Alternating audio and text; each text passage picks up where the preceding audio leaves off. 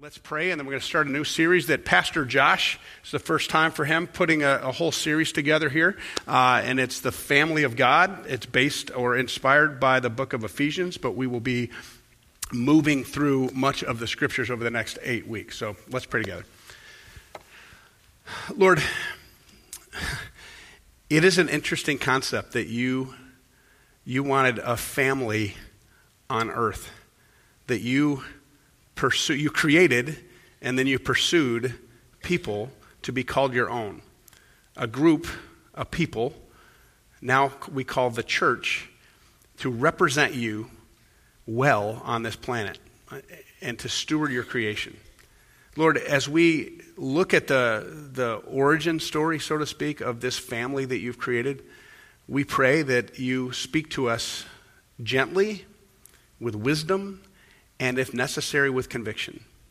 Give us eyes to see, ears to hear, and hearts to receive what you would have us see, hear, and receive. And Lord, if there's something I plan to say that you don't want said, or something that is in error, I do not want to say it. I would ask that you convict me of it, but I do not want to say anything that is not of you to your people. But Lord, if there's something you want said that I haven't thought of or come up with in prayer and study, then make it clear to me that it's from you, and I will speak it to your people today. We pray these things in the name of Jesus through the power of the Spirit that lives within us for the glory of God our Father. Amen. Now we're going to look at just a couple of verses in Genesis chapter 12, and then we'll have three others in Ephesians. But it occurred to me this morning that when we met for prayer, and I know Pastor Josh is preaching on something very similar over in Mosaic, it occurred to me this morning when my wife was praying for the pastors and for the worship services, and while she's praying, I'm like everybody else. Sometimes when someone's praying, you drift off. But I drifted off to this particular passage, and it was interesting to me. So I'm just going to throw it out there that it occurred to me that Noah, in particular, and Abram are kind of crazy. And I know that, wow, pastor talking about the fathers of the faith. But hear me out for a second. Noah, the world, God said that the world had gotten so bad that only thing that was being done in the world was evil everywhere. And God spoke to a guy, Noah, who we don't know for sure if there had ever been rain before, because in the creation narrative, everything worked the way it was supposed to, but we know that there hadn't been really storms up until this point, but people had gotten stormy, and God then spoke to Noah, and Noah listened. I mean, just picture that. They have no history, they have no scripture, they don't have something written with how God interacts with his people, they just have a voice from heaven. And it might not have been from heaven. It might have been an internal voice. And then Noah started building a boat. Not to my knowledge, there weren't any. So he starts building something that no one has ever built, anticipating a storm that no one has ever seen, and everyone thinks he's crazy. And he kind of was, because he trusted the voice of a God that no one really knew well. Abram, same thing. Abram, we see in Genesis 10 and then 11, we see kind of how we got from Noah to Abram, just the kind of the genealogy and the who had who and who was whose father and all that kind of thing. And then we get to this spot where Abram's dad settles in a place. He was on his way to Canaan, and he just settled, and they pitched their tents, and that was where they were going to be. And you might recognize this, you might not, but in that ancient Semitic culture, everything depended on your family of origin. Everything depended on who your dad was. And if your dad had goodwill in the community, if your dad had livestock and whatever, that he would grow his clan and multi-generational, and they all moved together. So when God came to Abram and gave him this command, the fact that Abram not only heard him, but was willing to abandon everything for the sake of God's command blows me away. And it reads like this. This is Genesis chapter 12, just the first three verses. The Lord had said to Abram, leave your country, your people, and your father's household, and go to a land I will show you. I will make you into a great nation. I will bless you. I will make your name great, and you will be a blessing. I will bless those who bless you, and whoever curses you, I will curse. All peoples on earth will be blessed through you. Now, there's a word here that we don't normally hold on to. He says, leave your country, your people, and your father's household. Now, they didn't really have houses.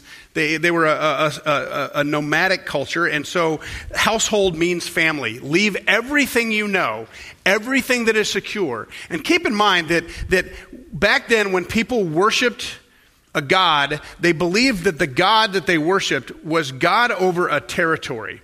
It's what's known in theology as cosmic geography.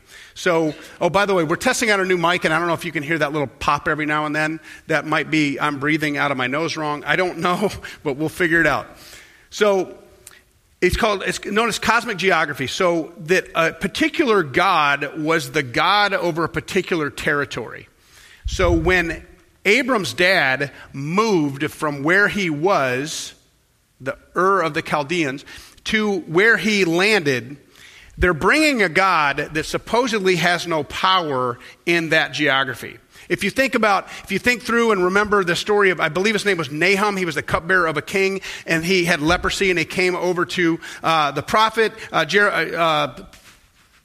Elijah, and he wanted to be healed because he heard that Elijah could heal people, and he came over and he told him to go wash in the 3 times or whatever in the Jordan River, and you'll be healed. The prophet didn't even come out of his tent. So this guy's kind of insulted, but he goes and he washes in the Jordan River, and he comes back and he's healed. Now the prophet comes out and he'll talk to him, and this guy says, I know that your God is the only God, but I still am the cupbearer to the king, and he's going to be worshiping this other God. And I want you to know that while he's worshiping that other God, I'm only tending to him because he needs some help getting up and going down. But I want some soil. I want some dirt. And he took some dirt from Yahweh's territory back to where he was so that he felt that he was worshiping God on his territory. So it's really complicated, but I just want to give you a little background on that because Abram is commanded to leave the territory that his dad has proclaimed, and he's being asked to leave the territory where God, our God, your God, his God, is sovereign over. Now, he might know that the God of the universe, Yahweh, is indeed God, and that he's God over all things, but that is not how other people are going to interact with Abram as he picks up and leaves and goes to a place that God will tell him about. And they don't understand that the God, not a God, but the God is going to bless all people through this man Abram and all of his descendants. But this is where it starts. He is to leave his family to become the forefather of God's family. And we see other times when Abram does what I think is, let's just put it this way. If you were this evening, if you were sitting at your dinner table and you bow your head before dinner to pray, to bless God for blessing you with having enough to eat, and suddenly a voice loud enough that you hear it but no one else does, says, I want you to leave everything that you are, everything that you've built. I want you don't even worry about your children, your grown children, your grandchildren. I want you to pick up and I want you to go somewhere in South America. I'll tell you about it when you get close. Would you pick up and go? Even if you were convinced that it was a voice outside of yourself, that it was a voice from a spirit or the voice of God, would you pick up and go? Or would you run it by a bunch of people first? I might check myself into Holland Hospital or Zeeland on the ward that they lock you down for a little while and do some testing. And I'm not coming down on Abram. I commend him for his faithfulness, his willingness to trust God with everything that he is. And we see it happen later when God comes to him when he's about 90 years old and tells him he's going to have a kid. And he's like, I'm 90. How many of you are 90? Any children on the way? And he trusted God, but his wife didn't remember that, and then she was muted for a while, and then Isaac, and then sometime later, God tested Abraham, and he came to him and he said, Isaac, yes, Lord, take your son, or Abraham, yes, Lord, take your son, Isaac, whom you love, take him to a place that I'll tell you about. Again, he's testing him. He's saying, I want you to give up everything that you hold dear, and the promise that I made you, are you willing to hold that loosely so that I will know that you love me more than you love this son of the promise? And he picked up and he left. And we see this time and time and time again in Scripture. And what's the point?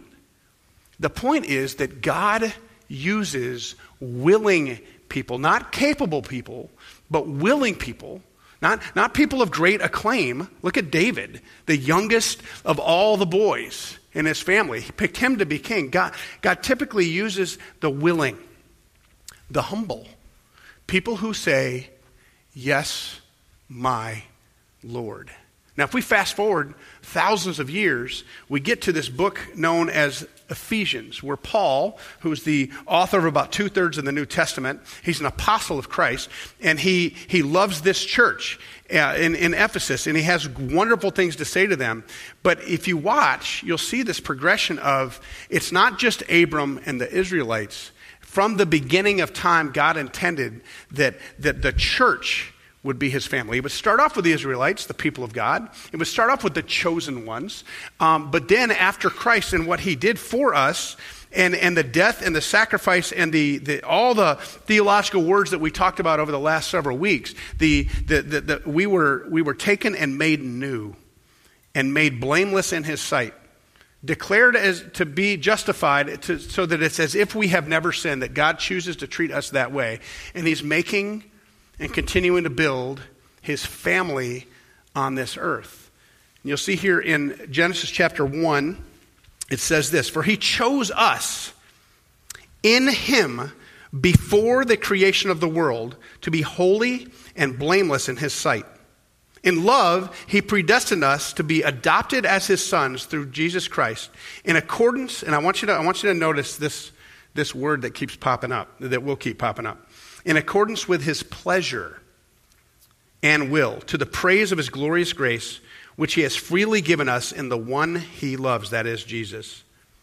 In him we have redemption through his blood, the forgiveness of sins, in accordance with the riches of God's grace that he lavished on us with all wisdom and understanding. And he made known to us the mystery of his will according to his good pleasure, which he purposed in Christ, to be put into effect when the times will have reached their fulfillment, to bring all things in heaven and on earth together under one head, even, or as we would say it, that is Christ.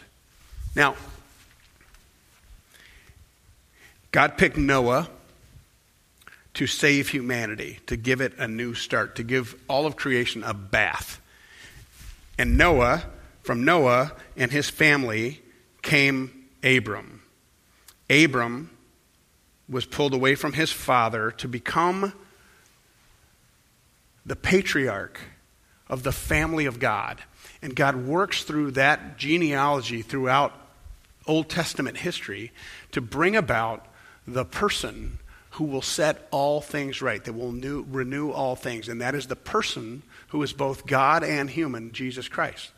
And because of what God did in Christ, you and I, who aren't descendants of Abram, get to be part of God's family. Now, the reason we're choosing that word, the household and the family, is this. You're part of a family?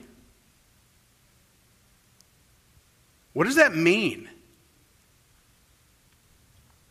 Does it matter who you come from and what your progeny, what your offspring, what children and their children that have produced? If it doesn't mean much, then why does it hurt when those family ties are strained? When there's unforgiveness or anger, when there's disappointment or betrayal, the ones that matter most in our relationships on this planet, the ones that hurt the most are the ones that matter most. And I understand that there are some families that are so broken that people have to set up boundaries and have no relationship with them whatsoever. One of my best friends in the world, his dad, when he'd saved up, he'd worked all the way through middle school and high school and saved up all of his money so that when he wanted to go off and be an engineer, and when he was going off to college, he had saved about, and this is back in the 70s, early 80s, he had saved about $30,000 as a kid. And when he went off to pay, and you could pay for 4 years of tuition without any problem with $30,000 back then. When he went off and he went to withdraw from his account, get a bank issued check to pay his tuition for the first semester, it was all gone. And his dad had taken it. And time again over the next decade, the man just continued to disappoint and harm and betray. I understand that sometimes there need to be boundaries. But I can tell you that my friend was defined in large part by those betrayals. You know some of my story. It was not a great family because it was broken. But it defined me. It made me very much who I am in the good and the bad. And I want you to consider for a moment, if you would, what family means. It is of utmost importance in the human condition. It always has, and it always will. And the reason our hearts cry out so much when some of those family relationships are broken is because they matter so much. If they didn't matter, it wouldn't hurt. And then take that and translate it to the fact that the God of the universe chose you, chose me, chose us to be his family. Not just in his family, but to be his family. He has Father, Son, and Holy Spirit. He has the cherubim and the seraphim. He has the angels. But on earth, he has us. And he wants us to represent him well. He wants us to know him well. He wants us to be known by him. It is astonishing to me that God, the God of the universe, would even consider me as a member of his family. It tells that from before creation, in his good pleasure and in his wisdom, he predestined me and you to be a member of his family. It goes on in Ephesians chapter 2. It says this: consequently, you are no longer foreigners or aliens. So Abram, and this is all a tie back to Abram, but Abram, when he left, he went to a place where he was a foreigner, an alien, where he did not have access to a household other than the household of God. So and when people become Christians, especially in that world, and they come out of either Judaism or out of some pagan worship, their families wrote them off. It happens right now. There's a bunch of people that were rescued, new Christians that were rescued from Afghanistan, because when they were converted to Christianity, their families wrote them off, and they now had a target on their head for potentially for imprisonment or execution, but certainly for persecution. So Paul is trying to remind the people of God, the new people of God, the brand new people of God. They had no idea what it means to be the family of God. He's trying to let them know that they belong. You are no longer foreigners or aliens, but fellow citizens with God's people and members of God's household, God's family, built on the foundation of the apostles and prophets, with Christ Jesus himself as the chief cornerstone. In him, the whole building is joined together and rises to become a holy temple in the Lord. And in him, you too are being built together to become a dwelling in which God lives by his Spirit. Now, we've all heard that your body is a temple of the Lord. In individual bodies, that is true. But where does God speak? Where does God will and act according to his good purpose? In his family, in his people, in the church. The church, the big C church, the church, is where God shows his hope for humanity. And he picked you to be a part of his family. He picked you to be a part of carrying out his mission on this earth. He picked you to be a part of showing the world, who desperately needs to know just who God is and what God is like. How do you get to know a person if you don't meet them? personally, through their children or through their brother or through their parents. You get to know a person in part by getting to know their family. So this world, who's crying out, always offended about everything, always feeling persecuted by some group that they want to demonize, where do they find out that the God of the universe adores them? That he has pleasure when he thinks of them? Where do they find that out? How do they know? If they don't know the God, we can't expect someone who doesn't know a God to act like they follow him. But they can know you. And they do know you. And they can watch you. And they do watch you. They watch us. Because we are the family of God. We are God's household. We are God's temple. We are God's chosen people. And so what does Paul say to those chosen people in Ephesus? What does he say to us today? I'll flip it over there. Ephesians 4, Paul's in prison, and he says, as a prisoner for the Lord, then, I urge you, listen to this. This is gloriously wonderful, but kind of sticky. As a prisoner for the Lord, then, I urge you to live a life worthy of the calling you have received. Be completely humble and gentle. Be patient, bearing with one another in love. Make every effort to keep the unity of the Spirit through the bond of peace. There is one body and one Spirit, just as you were called to one hope when you were called, one Lord, one faith, one baptism, one God and Father of all, who is over all and through all and in all.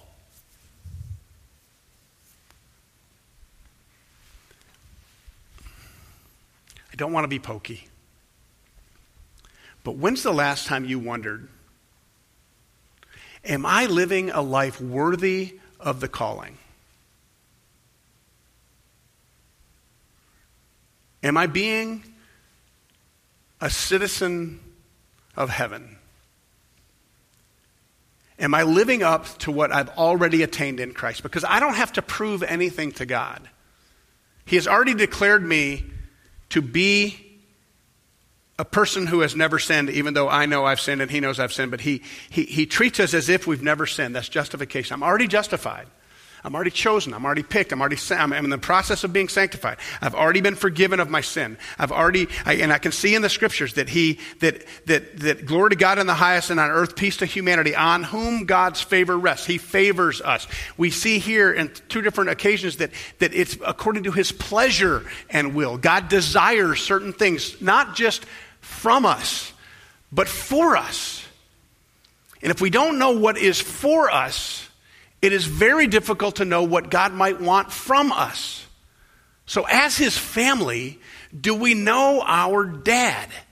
Do we know our father? We understand Jesus. He's more like a brother, and I'm not taking away his lordship. I'm not doing any of that, but we can identify with him because he identified with us. We understand what it means to be flesh and blood. We understand what it means to be tempted. We understand what it means to be sick.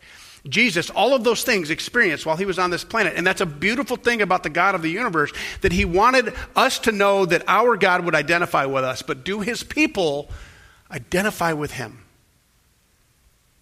Or are we worried of what the world is becoming? Are we afraid of what it's going to be like in a couple of years? It's okay to be concerned. It's okay to read the leaves, to see the writing on the wall. We all can see what is happening and where that might lead. But who do we trust?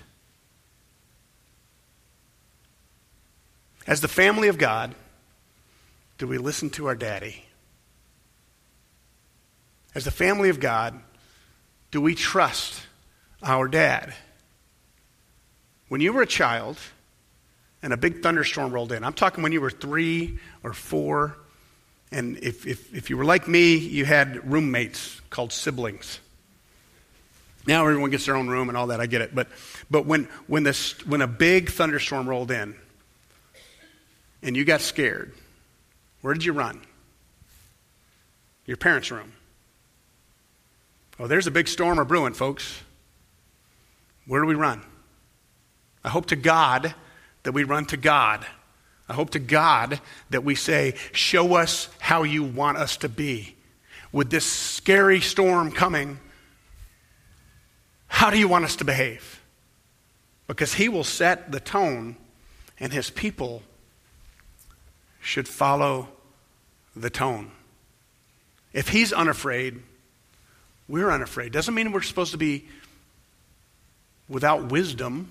Doesn't mean that we're supposed to be careless, but we can be carefree.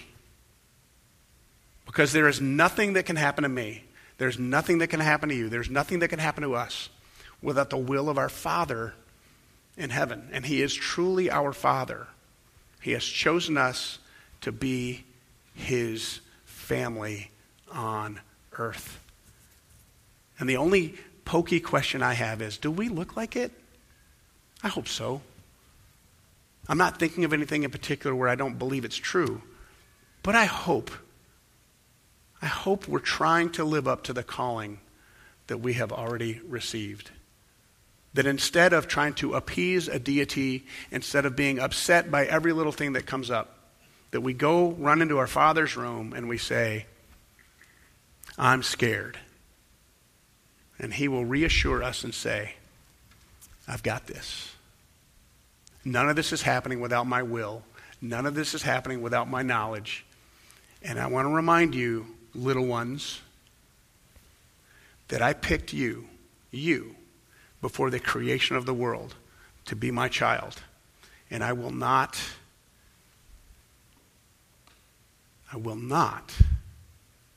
shirk my responsibilities as your father. So come what may, you are God's family, and he is your dad. And he is wise and kind, hope-giving, and nothing is beyond his reach, and nothing is beyond his knowledge. So in the words of Paul, one more time, I urge you to live a life worthy of the calling you have received. Let's pray. O Lord my God, when I in awesome wonder consider all the worlds your hands have made. Lord, it is so easy to get caught up in thinking that our troubles, our worries, our concerns, what we see going on right now is the only thing that matters. And it does matter to you that we're in the situations that we're in. But we don't know the future. But we know the one who does. And he's our dad. So Father, Abba, Daddy, comfort your people. Reassure us that you've got this. And help us trust the one who chose us. In Jesus' name, amen.